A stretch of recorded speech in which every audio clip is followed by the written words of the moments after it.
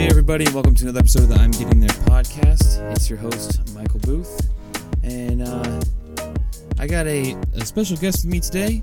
He has a comedy album coming out this Friday, the 14th, called Good Guy with a Gun, streaming on Pandora right now if you want to go check it out.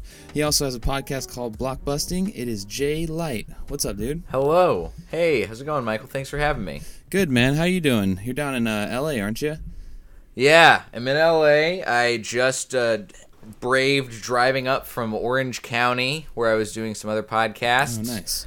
Passed by somebody selling a bunch of Donald Trump memorabilia outside of a gas station. So about par for the course in Orange County, I think. Yeah. Did they have was it out of their car or just They had a pop-up tent set up right near the entrance to the gas station. Okay, so like a stand for cherries, but it's just Trump stuff. I get that.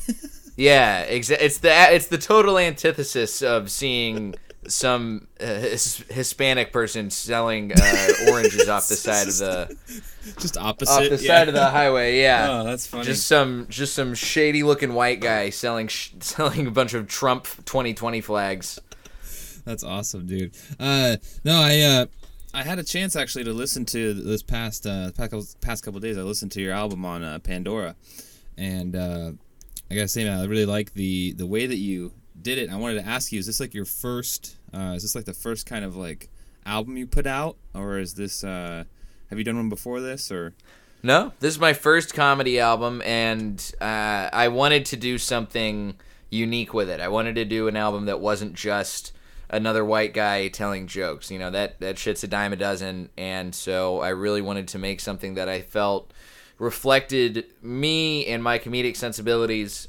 And I have a lot of stuff that I do in terms of the way my comedy is developed and the way my sense of humor is developed and the way that I approach comedy is developed. So that's why I wanted to have a multitude of things on there. You know, it's primarily stand-up, but there are sketches, there's a roast battle. I had all sorts of stuff, all sort of mix in. Yeah, I wasn't expecting that either, so it was kind of cool. It caught me off guard, and I was like, "Oh, what is this?" I thought maybe I had shifted to something else. And then I went and looked. I was like, "Okay, I'm still listening to the same thing," and I kind of just followed along and was like, "Oh, this is cool." It's kind of I like how it was mixed in. It's unique. Thanks. Yeah, especially I feel like having the opening track be a sketch that also has some crazy beats underneath, and then some samples. Mm-hmm. Of some like vaguely religious stuff in there, and it's an interesting way to kick off a stand-up comedy album. For sure, yeah. And I noticed too, like you've been having. How long have you been doing the Blockbusting podcast? How long has that been going for? It's been going on. We just hit 3 years. I don't know why I said we. It's just me. I'm the only guy who does that. Yeah, no, I did it. It's been going on 3 years now. I'm somewhere in like the 200s on episodes because I got real ambitious for a bit and started doing 2 episodes a week instead of 1. And that turned out to be... It was a very fun idea, but it was also very difficult to keep up with because I would try and watch... The premise of the podcast is people talking about movies that they hate and why they hate them. And it's difficult to watch that many movies week after week after week in order to keep up with the pace and to just of talking about episodes. The movies that you got to watch that you just hate. This that category of movie, too. Especially because after a while, sometimes people come on there and they talk about a movie that's a well-reviewed movie or something that's seen as a classic.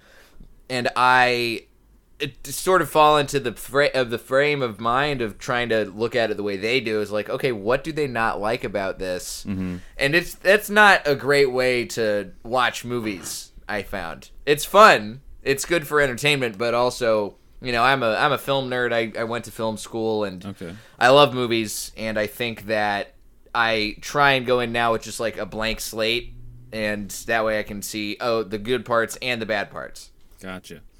So, yeah, you're giving it more of like a holistic approach instead of just going after that one-sided Yeah, it's a healthier way to watch them, I think, instead of just going in ready, just with full of piss and vinegar, and like, all right, how are they gonna fuck this one up this time? Yeah, for sure. Are you based out of L.A.? Is that where you're from originally, or? No, I'm based out of LA now. I've been here almost 8 years. Oh, wow. It'll be 8 years this month, yeah. So I grew up mostly in the South. I was born in New Orleans. My family moved to San Diego in the early 90s. We were here for about 5 years, or there for about 5 years. Then we moved to San Antonio, and then to this little suburb of Dallas called Colleyville. It's sort of in between Dallas and Fort Worth, right by the airport.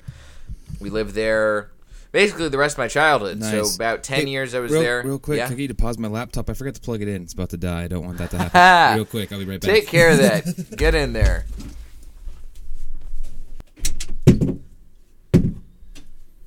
Can't believe I forgot that. It's an easy thing to forget. I have, the way I'm set up right now, I'm in my bedroom. My laptop is plugged in at the far end of the room, and I'm over here on the opposite side of the room, and sometimes if I'm moving stuff around, my laptop cable will come unplugged, and I don't notice it, and then I get through like a recording of a podcast or a Zoom meeting or something, and then all of a sudden everything shuts off. I'm like, oh, I accidentally bumped my thing out. I have to reset my entire setup. So good catch for an early on. I noticed the blinking home power button on the front. And I was like, "What the heck?" And I saw it, and I was like, "Oh man." Yeah, that's so you grew up in the South, moved to San Diego, and then Yep. Then moved to San Antonio, Okay. and then I lived from there. I was in Colleyville, Texas, which is outside of Dallas, a little suburb in between Dallas and Fort Worth. Lived there for about a decade. And then I went to college in North Carolina. That's where I started doing stand-up. And then after I graduated, I moved here to Los Angeles. Nice. What is Texas like, man? Like I'm from Washington, and so I only Okay. know kind of like the West Coast, like Washington, Oregon, California. Like, what is it like to what is Texas and kind of just like the South? What is that? Well, Texas, I mean, there's a lot of stereotypes about Texas, and most of them are true. It's very religious. A lot of people, guns and meat, and people. It's a bunch of people who like love. It's how America in the South, I think, is a very patriotic, right? Like they're like, I fucking love America. Mm-hmm. Texas has an extra added dose of that because Texas was its own country for a number of years before it became America or became a part of the States, right? Mm-hmm. So like in school growing up, we learned Texas history before we learned American history. And we had Interesting. 2 full years in school that were dedicated to just going over Texas history. Wow. So it's all of the fanatical patriotism that you would expect from a sort of a conservative heavy population added in with the fact of like, okay, we're even more patriotic and individual than the rest of the states because we've got this extra Texas shit that we have to double down on. Like they passed a law when I was in high school that, so you say the Pledge of Allegiance in the morning as school starts, and then they passed a law that said you also had to say the Pledge of Allegiance to the Texas flag. Is it Which is hanging different? up right next to the American flag. Yeah, the pledge to the Texas flag is honor the Texas flag. I pledge allegiance to the Texas, one and indivisible. And that's it? And that's it. Wow. And then you sit down for your moment of silence. That's so interesting. I did not know that. That is like brand new knowledge to me. Wow.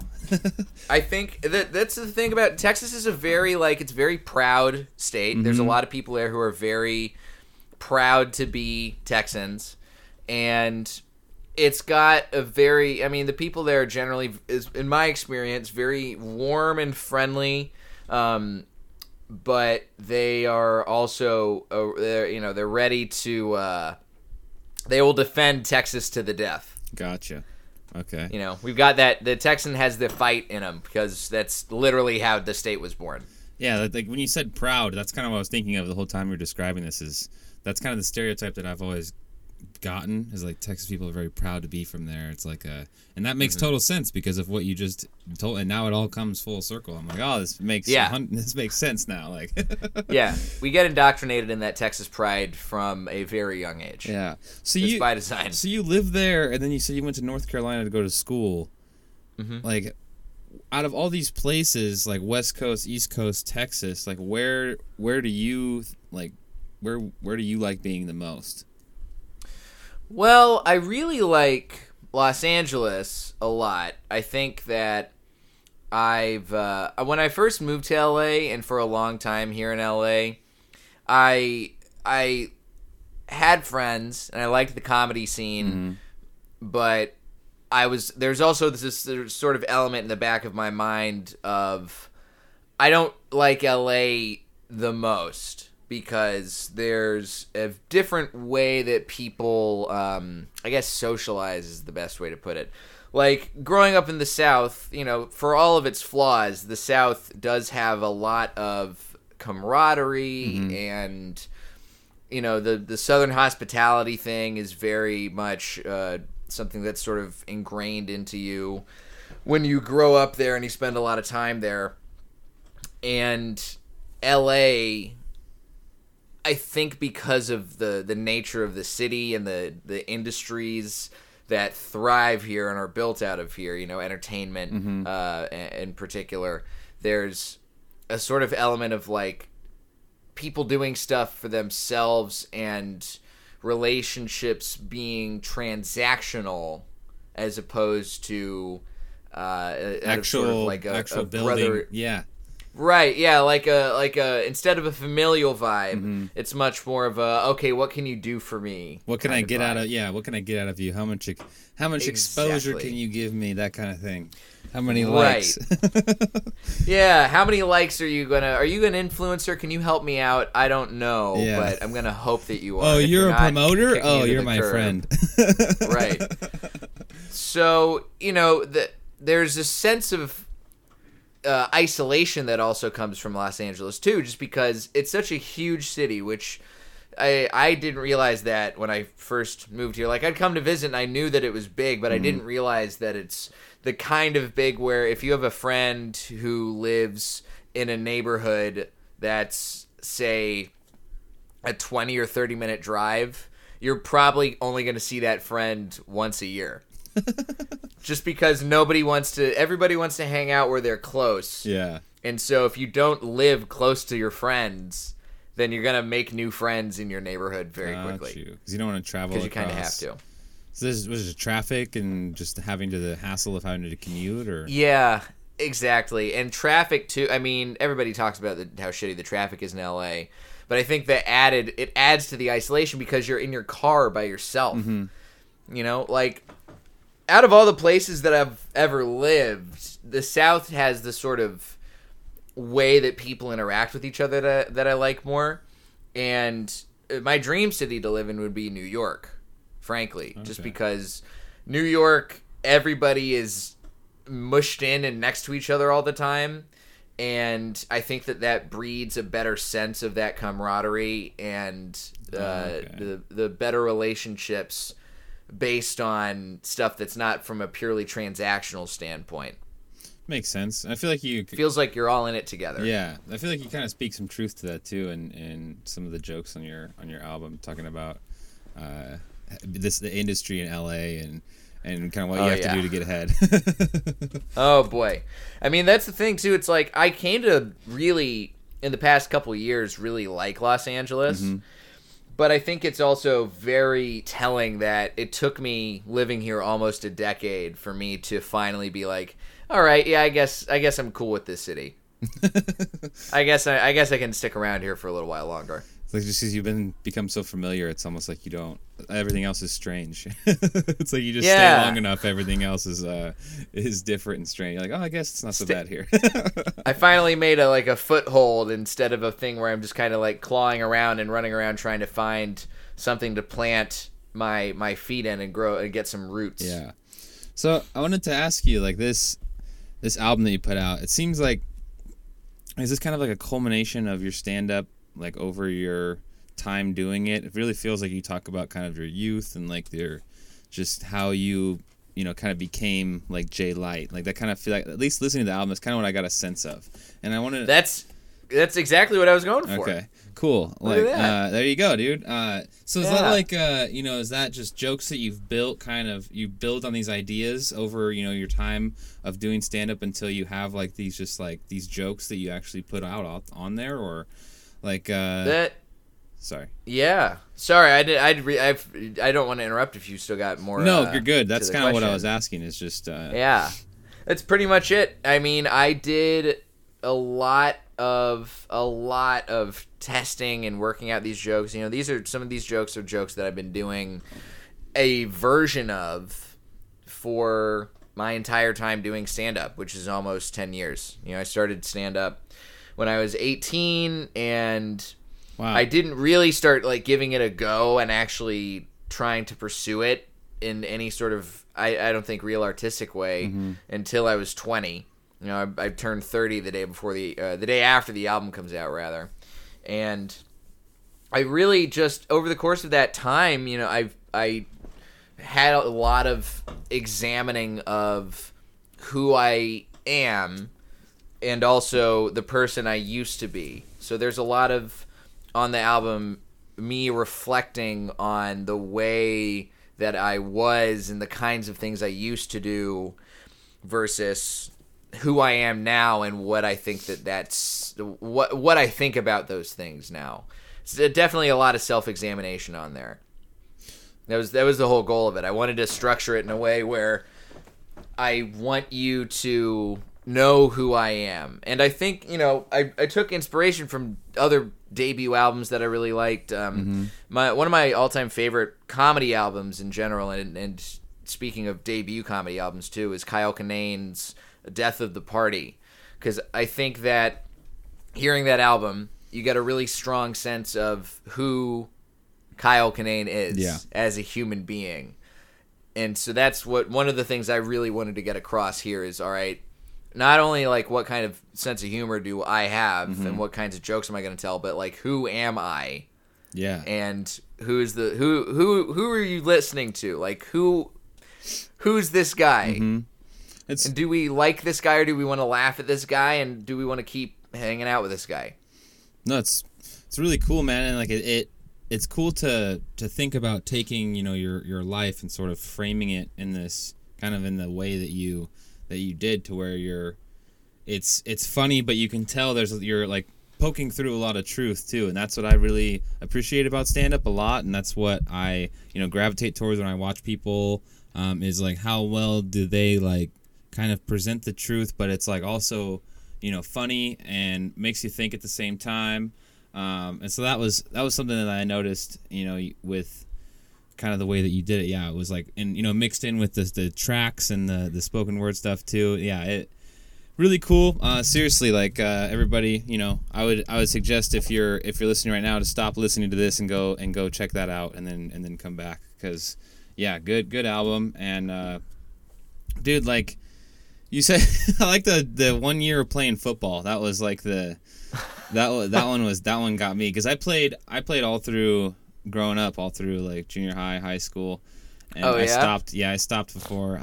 I there was a point, I think, where I was going to try to walk on at college for a split second. I was like, maybe I was like, no, I'm good. And what position did you play? I was like a offensive defensive lineman, and I was very small for the guys I was playing with, who all went on to play like in college and junior college, but I was good at long snapping, and so it was like, okay, I can maybe do that. Like, I have this one good thing. I can go out and like hike it on extra points or hike it to the punter. Like, it was. I gotcha. And so, yeah, there was that, but then you just get pummeled after. So it was like, do I want to just hike the ball and get pummeled for a bunch? Like, I don't know. Right. Yeah. That was the thing. Like, that was kind of part of the reason why I stopped doing football so early, because I mean, the getting knocked out cold while tackling somebody is 100% true. And it happened. That's a pretty hard hit to get knocked out. Like, I don't think that people really understand, kind of what you're talking about there, because he got hit pretty hard. I think it was if memory serves, it was like a helmet to helmet hit, which is of course now those are the kinds of hits that they're made illegal in professional football. And somebody you should have got a check, dude. Somebody should have been fined. That was bullshit. but that's the thing. It's like nobody really cares. You're 7th graders. You're 12 years old. Everybody's just like, you'll grow out of it. You'll be fine. You get a bump, you're good. Yeah. Yeah. You came too quick enough. We're not going to send you to the nurse. Like there's the mom that's like that runs out there and wants to do like the concussion test with you real quick because she watched a TV show. Oh yeah, that's if I guarantee like my mom, who was actually a nurse, if they had come to my football games a lot and seen that happen, she would have been all over that. Yeah, I bet immediately. Yeah, I mean, I remember just getting lit up sometimes in practice and just being like, I don't know if I want to. I don't know. This isn't really fun. Like, it's kind of is. I guess I'm on the team, but I'm not like. This is just pain. Like, I just hurt. Yeah. I think it all sort of like in Texas, especially. There's a huge high school football culture too, and my high school, and I think a lot of high schools are probably the same way, where they have a lot of activities that are based around the football team, right? So there's cheerleaders and there's dancers, and then there's usually some sort of like a spirit squad type of a group. Okay. And so my junior and senior year of high school, I joined that because they were the guys who on game days, you'd have a pep rally before the game during school. Like they would cancel classes so we would go to this pep rally in the gym for like 2 hours and just be like, football. It's football day. Yeah. But we were called the Pep Boys, and we would always go out and you would do a skit that would make fun of the football players. And so my freshman year of high school, that was the first time I saw anything like that happen, and I was like, oh, this is great. They're just like writing jokes and doing these sketches and destroying these football players in front of the whole school. This is fantastic. I want to do that. That is cool, yeah. And so then my junior year, I did that with some friends of mine, and there was like a group of us who were, I was primarily a theater kid, and so there's a group of us who were the theater kids who would get all of the dirt from the other guys in the Pep Boys who were actual friends with the football players. They would tell us all the rumors and the stories, and then we would write the sketches using all of their inside info. That's awesome. It was great. It was a ton of fun. We got in a lot of trouble. We got banned from the football field a couple of times because we found out some real racy stories that you don't want to talk about. But we talked about it. We skirted around it. We figured out ways to do it, and the principal did not like that. That's awesome, dude. Your high school sounds a lot more loosely. Like the principal and stuff I went to was just so strict. It was kind of dumb. I don't know. I mean, we had our principal had some really strict moments. It was really weird. So like my freshman and sophomore year, we had this principal who was like just a super cool dude. And he had worked in schools and high schools for a long time. And then he left to become like the superintendent of the school district. And then he got replaced by this woman who was our principal that we had at our middle school.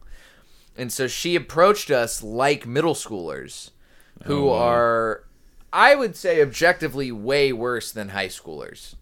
As a group of people. 100%. Yeah, I would agree. Because that's what everybody's getting their hormones, and everybody's way meaner to everybody in middle school, and it's just horrifying. And so she treated us like we were middle schoolers, when thinking we had like. I remember there was one time when, so on the football field, if the team scored a touchdown, we were supposed to take these giant flags that spelled out Panthers, which is our mascot. Okay. And we were supposed to run them down the field. As like, hey, we scored a touchdown. Fuck you, other team. And one time we were blowing this team out. It was like 49-0 at halftime. Wow. And so we came back from the half. Yeah, it was a slaughter. And we came back from the half, and we were like, hey, you know what would be funny is if we score another touchdown, we should just run the word pants instead of Panthers. Because it's just like, it's dumb, and we're mocking them at this point just by like running goofy shit. Who cares? Yeah. And so we did, and everybody laughed because they're like, "Oh, it says pants. That's not what our mascot is. It's so silly." Yeah.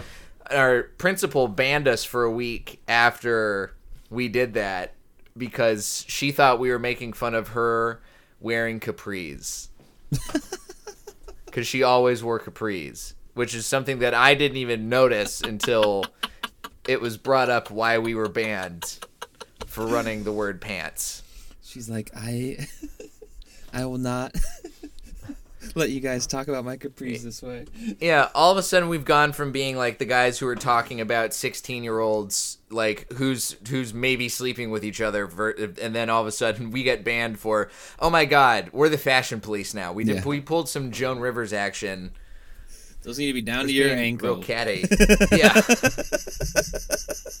Jeez, dude. That's what we should have run. We should have run ankles. Yeah. We didn't have all the letters in our arsenal. Yeah, ankles There's only. no K in Panthers.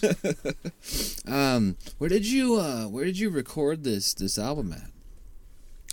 The Pack Theater here in LA. Okay. Was there like I'm always curious about this because I don't really know a whole lot about what goes into this. Like, did you film as well, or did you just do the the audio recording of that? I just did the audio. I wanted to do this is like a weird personal thing, but for my first time putting stuff down like on wax, yeah, I guess the best way to put it, I wanted to do something that didn't require video. Okay. I wanted it to be something that like I could do myself, because one of the reasons that I decided to make the album is because I had all this material that I loved, but I was getting tired of performing. So I was like, I want to put this material to bed so I can like grow. Mm-hmm. I think the way to do that is to just put it out as an album. And I also would I'd love to do a special at some point, but I would like to also not, if I don't have to not DIY my special. Like, I'd love to have somebody else come in. Production company come in and have stuff. Yeah. That makes sense. And I think it's better to have the album as a calling card of like, hey, this is the thing that you're going to get in some way, shape, or form if you have me do a special some point down the line. I also, I could afford to make an album. I certainly could not afford to make a special. Like what? Like, so you just hire like a company to record for you, or did you have kind of the equipment already? What was I worked with at Roast Battle. We have this DJ, this guy Coach T, who's a wonderful DJ, a record producer. He worked on producing comedy albums for guys like Chris Rock and Jamar Neighbors, and he's a great producer. And so I hired him, and we collaborated on... he came in and he recorded the album live, the stand-up portion. And then he and I collaborated on the sketches, and he recorded the roast battle at the Comedy Store. Okay. Yeah, I was just going to ask, so, this is the DJ that does the roast battle right at the Comedy Store? Mm-hmm. Okay. Yeah, so then he and I, we worked out the ideas for the sketches, and he produced all of the music and the beats and the stuff for the album. So once everything was recorded, I just put it in his hands because I know he's a great producer, and he would work his magic.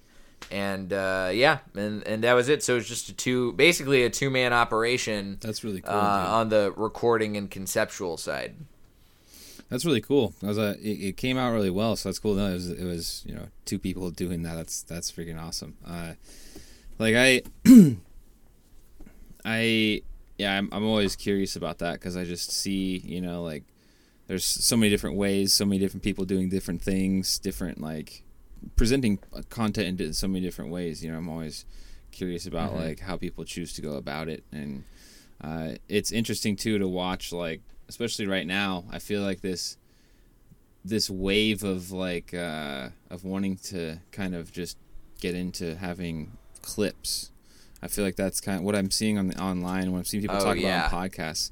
Is just that's kind of where, you know, it's going towards, is like just having these short little clips, these little 1 minute things for people to watch, and like that's what you want to be putting out. And so I don't like, how do you feel about that? Because I feel like this is, you know, you're taking a different route. You're putting out an album. You're kind of basically saying like, you know, I'm sticking to this medium. I don't, you know, it seems like you're saying I don't really care about having 1 minute joke clips, you know, available. Yeah.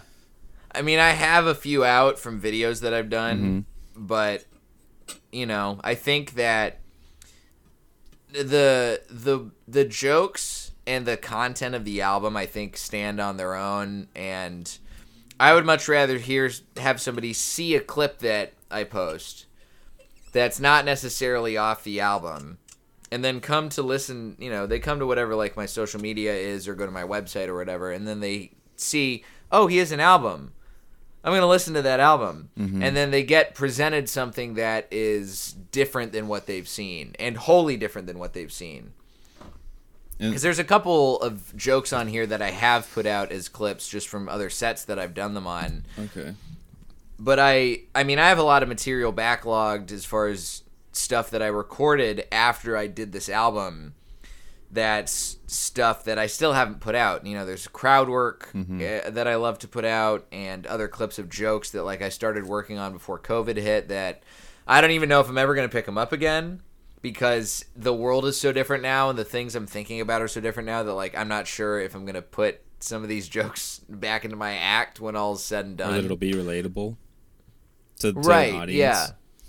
Yeah. So it's like, who knows, you know, what's going to happen to some of these bits. Maybe it'll come out, but I would also rather have somebody see me and then be like, oh, I'm interested in what this guy has. Yeah. Oh, he has a whole album? Oh, I'll listen to that. That's a cool approach. Like, you're kind of using the clip or like little bits of crowd work, or like you're saying, to attract them. That's a great idea.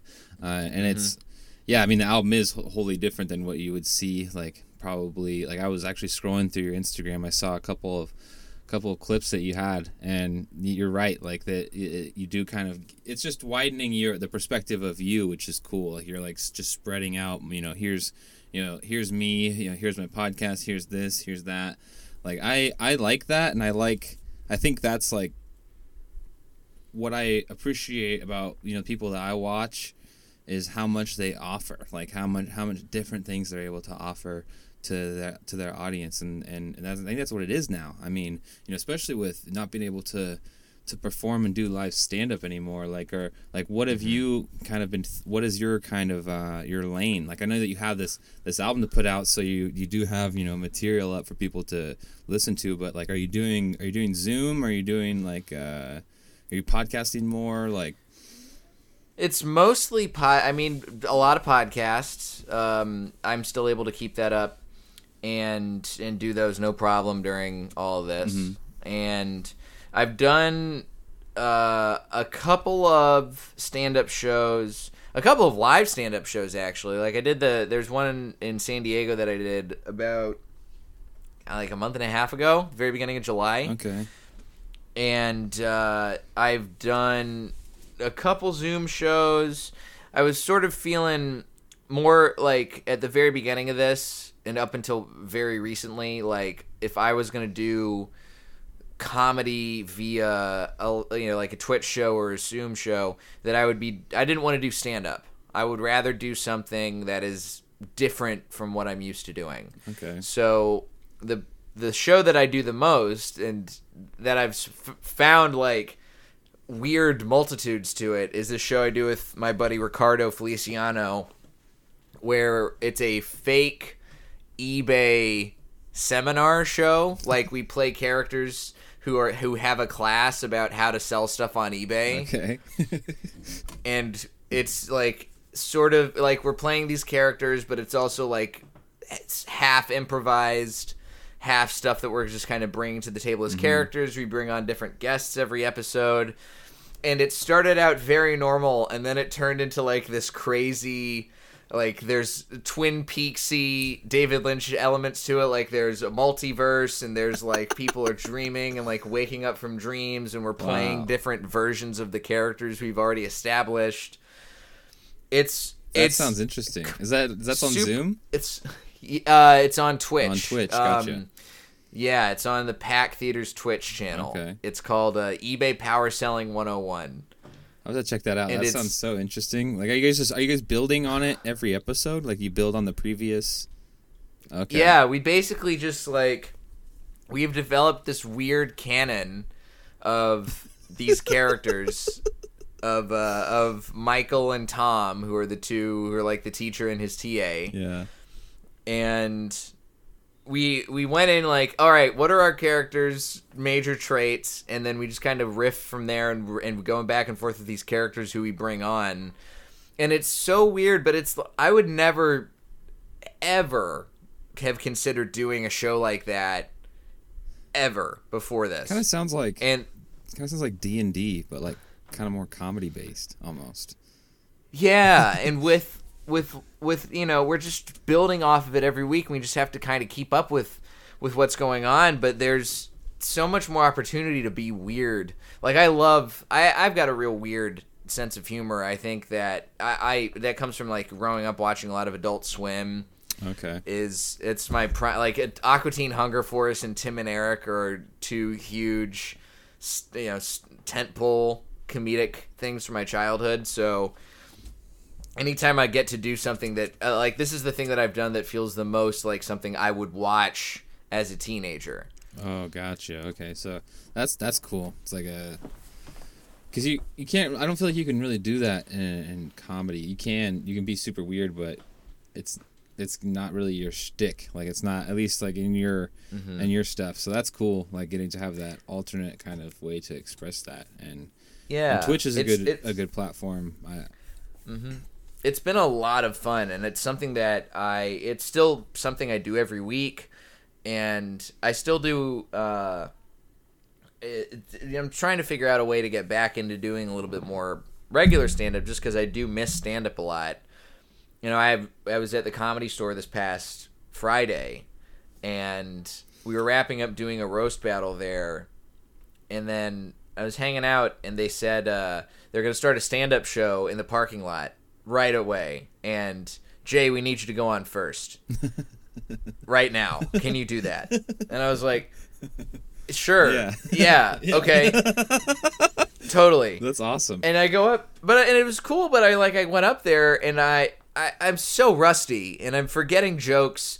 I'm forgetting punchlines to jokes after I start the setup, and I'm just like, what am I doing? So I clearly I let the COVID despondence definitely get to me a little bit in terms of actually working on the stand-up portion of my comedic output.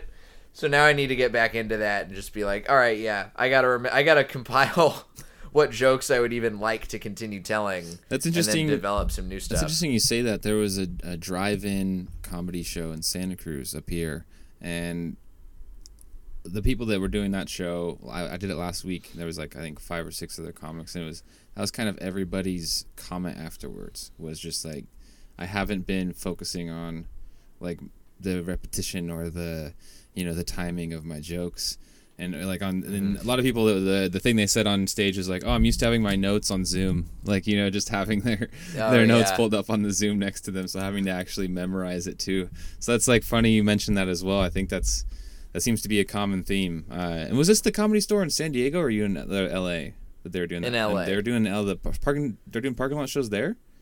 Well, they're figuring out what they're allowed to do. Okay. They had previously they reopened as a bar and restaurant, and they were doing live streaming what was going on inside. Because Kill Tony and Roast Battle and a couple other shows were doing stuff from inside. And they would broadcast it out to the parking lot on a projector, or they put it on a big TV. Oh, gotcha. And then the city said they couldn't do that because that was considered live entertainment, which I don't understand. A projector's live entertainment? I guess. I don't know. And so then they got past that, but then what they started doing instead was Have you been to the Comedy Store in L.A.? I haven't been inside. I've been by it though. I was Okay. there for. I've only been to LA like once or twice. So Got it. So the patio of the Comedy Store, where the front bar is, has this window to the original room, and they got comics to perform in the window, and then just hook the audio up to outside to the patio. okay. So it was very like Amsterdam red light district, where Just they were through the the glass. comic behind a window through the Yeah. glass, telling jokes to the people sitting on the patio who are like socially distanced. And then I saw that and I was like, "Oh, that seems great. Hopefully, I can do that when I go back to the store on Friday for the show." And then, lo and behold, I get there on Friday and they're like, "Yeah, the city came by and they said we can't do that either because that also counts as live entertainment." And Damn. it's just like I don't know. And so then they did this parking lot thing on the sly. I have no idea if they'll even be allowed to keep doing that, but it's all it's all a mess. I saw on Instagram they were trying to do something at the San Diego. I think Taylor Tomlinson was trying to do a show down there with some other people, and they canceled that. I think yesterday, and it looked like they had the whole parking lot with just kind of like tables, like placed about. And I mean, that's what I've seen up here. Like, there's a show in Oakland. I think they have kind of the same thing right now, like a socially distant, like tables kind of just in this open area. And Yeah. I don't know how much longer. It's- It's crazy that they keep just kind of nope, can't do that. It's like It's so weird because I think a lot of it comes down to California also, because I'm seeing other comics in other states doing shows like that. You know, I've seen people in New York posting shows that are outdoor, socially distant shows. Ohio,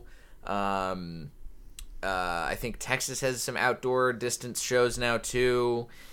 And I think it's because California is still so hot as far as coronavirus cases, and nobody knows the best way to shut everything down or to do it in a way that's safe. So they're just trying to be abundance, take an abundance of caution, which is like the right thing to do from a health perspective. But they also, it's just so weird to figure out. Like, I have no idea. It feels very much like we're flying by the seat of our pants and figuring out day by day what we're allowed to do and whether we're just going to be stuck doing Zoom shows for the rest of 2020. yeah, it just seems like they're gonna keep trying something different, and hopefully one of the things sticks.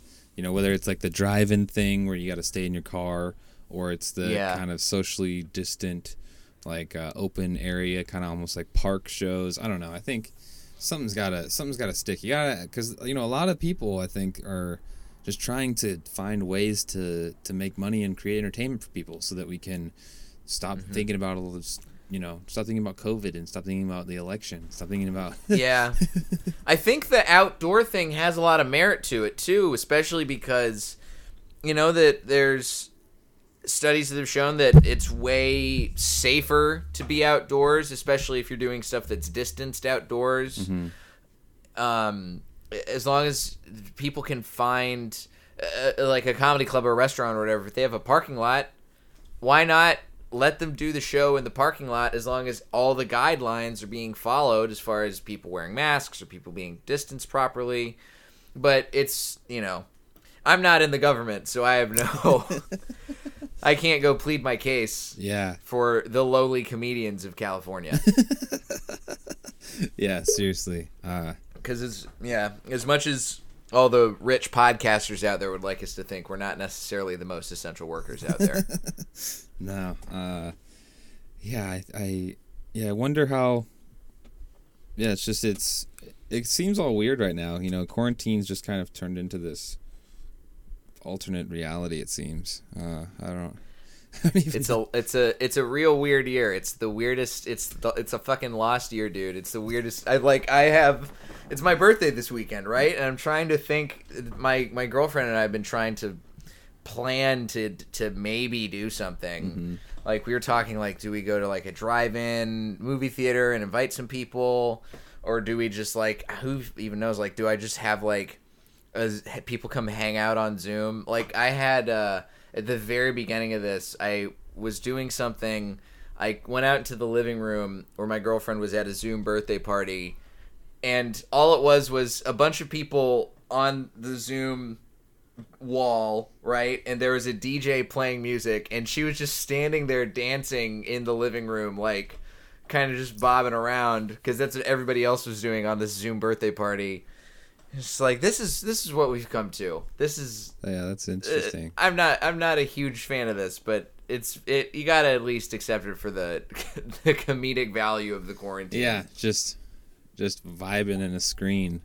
I've seen some stuff like that. Some DJs online, like on Instagram, are doing like a live Zoom, and you see people just kind of like smoking or drinking along, and they're just hanging. Which I mean, it's when you think about it, it's better than nothing at all. It's like, I think that's kind of what we've all come to accept with like drive-in comedy.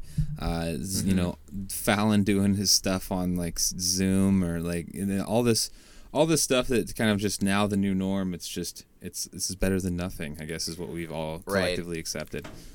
I think the way that I wish people would approach it more, and this is, I think, starting to happen now that we are locked in this like infinite seeming time of who knows when everything's going to go back to any semblance of normalcy.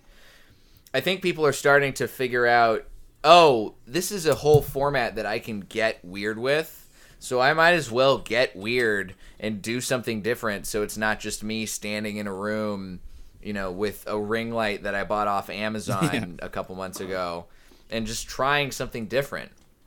I think now is the time to, if we're going to be stuck inside doing shows that are live streamed or doing stuff in parking lots where it feels different than it did before, and we don't know when it's going to feel, or if it'll ever feel, even if we are back inside at a comedy club, feel the same as it did pre fucking pandemic. Yeah.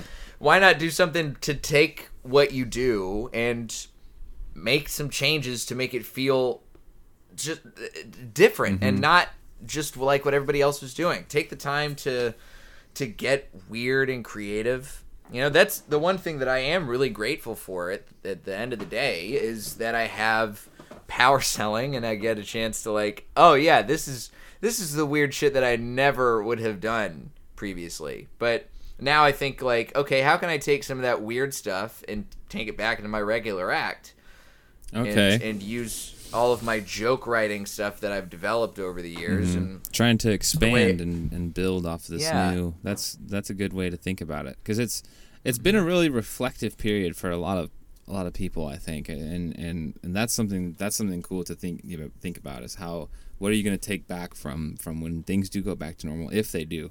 How are you going to be able to kind of transition and bring that back? Because I think a lot of people watching you on these Zoom or these live things, once stand-up comes back, they're going to want to go probably see you in a live format if they're a fan, if they, if they recognize that from the Twitch. If you're able to bring that kind of stuff from the Twitch into the live thing and make it work, then you're a better comic. And I think that, that's a really cool way to look at it, dude. That's like one thing I've been thinking about, personally for me coming out of quarantine is what do I want to talk about? Because listening to you talk about how you want to present yourself, like this is me, when they're listening to you, like what am I trying to gain? Like what am I trying to present? That's like my main thought, because I've only been doing it for about 2.5 years, and I feel like I got comfortable before quarantine with just kind of getting a reaction from like talking about like doing like dick jokes or talking about sex or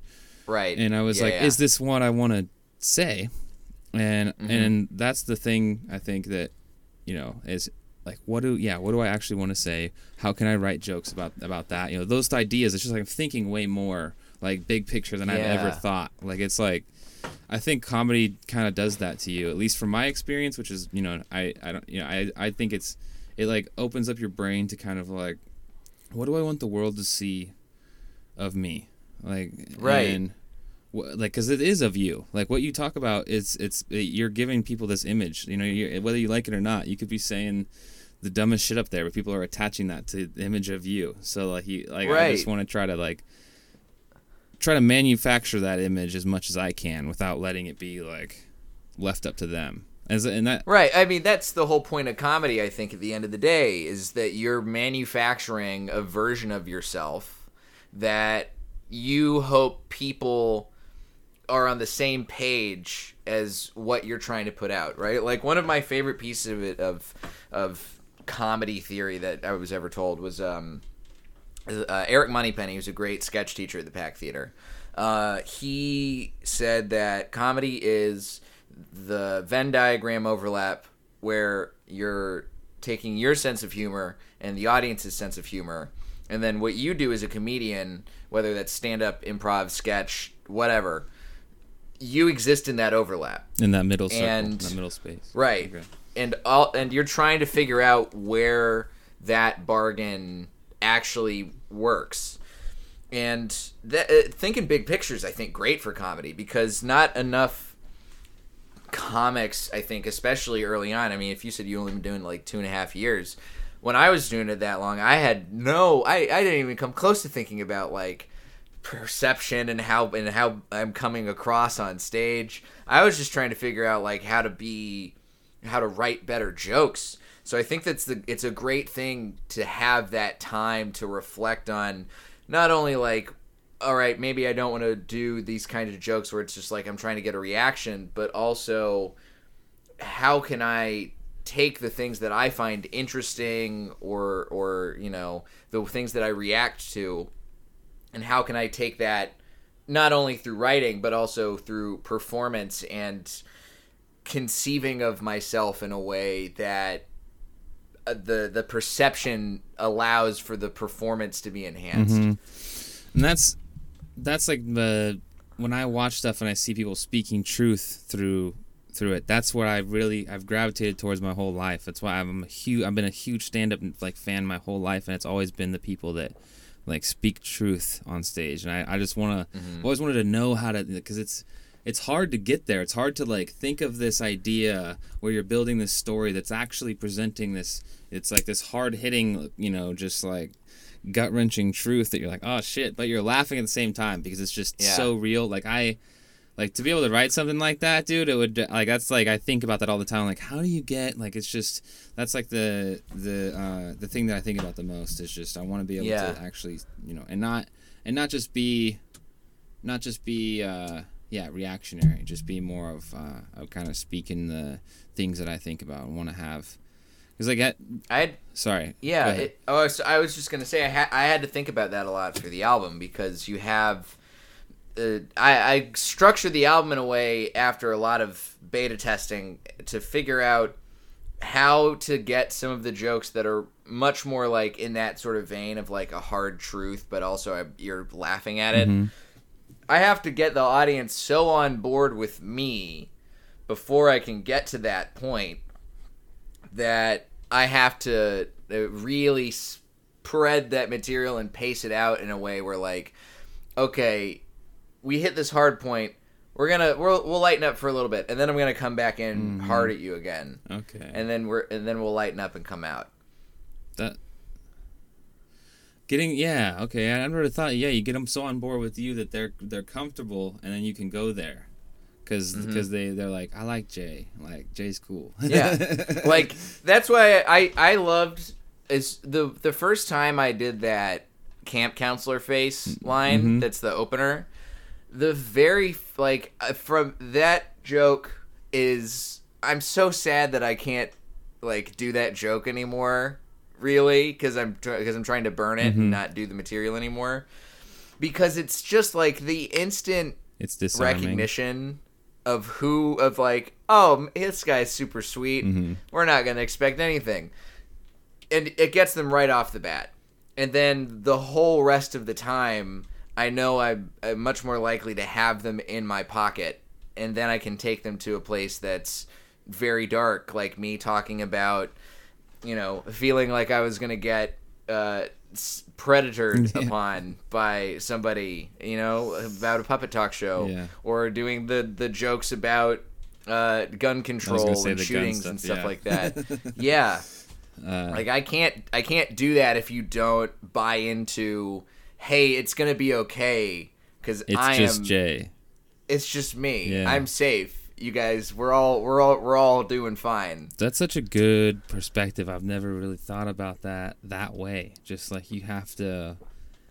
And it makes so much sense. I mean, it's like making friends. You gotta win people over before you can start saying, dark shit to them, or like making, you don't know if somebody's like okay with like talking shit about the guy that's walking, down the street while you're, it's like, that makes total sense.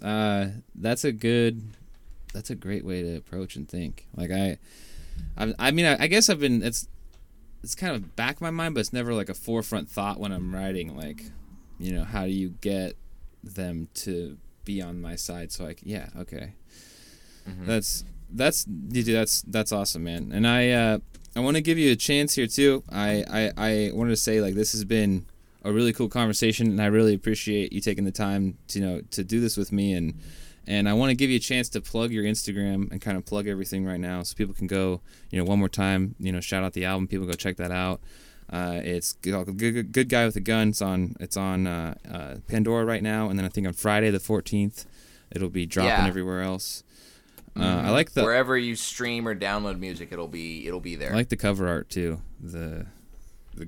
Oh, thanks. Yeah, that's shout out to Armando Torres for doing the album art for that. He's a great comic and a great artist, and a good friend. I've been a big fan of him as a human being and as a comic for a while, and he's just great. So where can people follow you, man? Where are you at online? I am at Diet J on Twitter and Instagram. Diet J, what am I? J Light Comedy. I'm forgetting the setups to my own plugs. That's how bad quarantine's been. JLightComedy.com for any show information, and album stuff is going to be there also.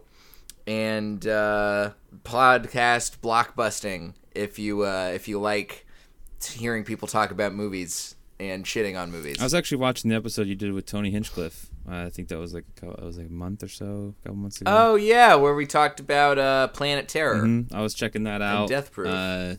Just before we did this, actually, and I like your setup that you had with the. Is that at your spot that you had the? That was my old spot. Yeah, that was. I was recording at a studio for a while called Better Box, but it looks like they have finally reached their COVID survival limit, and I don't think they're going to be. I'm not going to be able to perform or do shows there for a little while. So I'm back to the home setup. Okay. But I miss that place.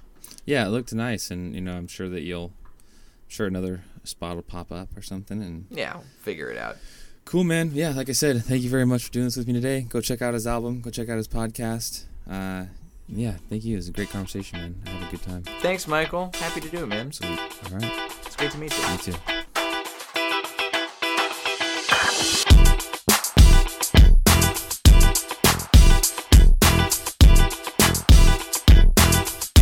Hey everybody, thank you so much for listening to the podcast. Please make sure to like and subscribe on any platform you're on right now, and head over to Instagram or Facebook. Give the page at I'm Getting There Pod a follow to continue to stay updated on this, and we'll see you next time.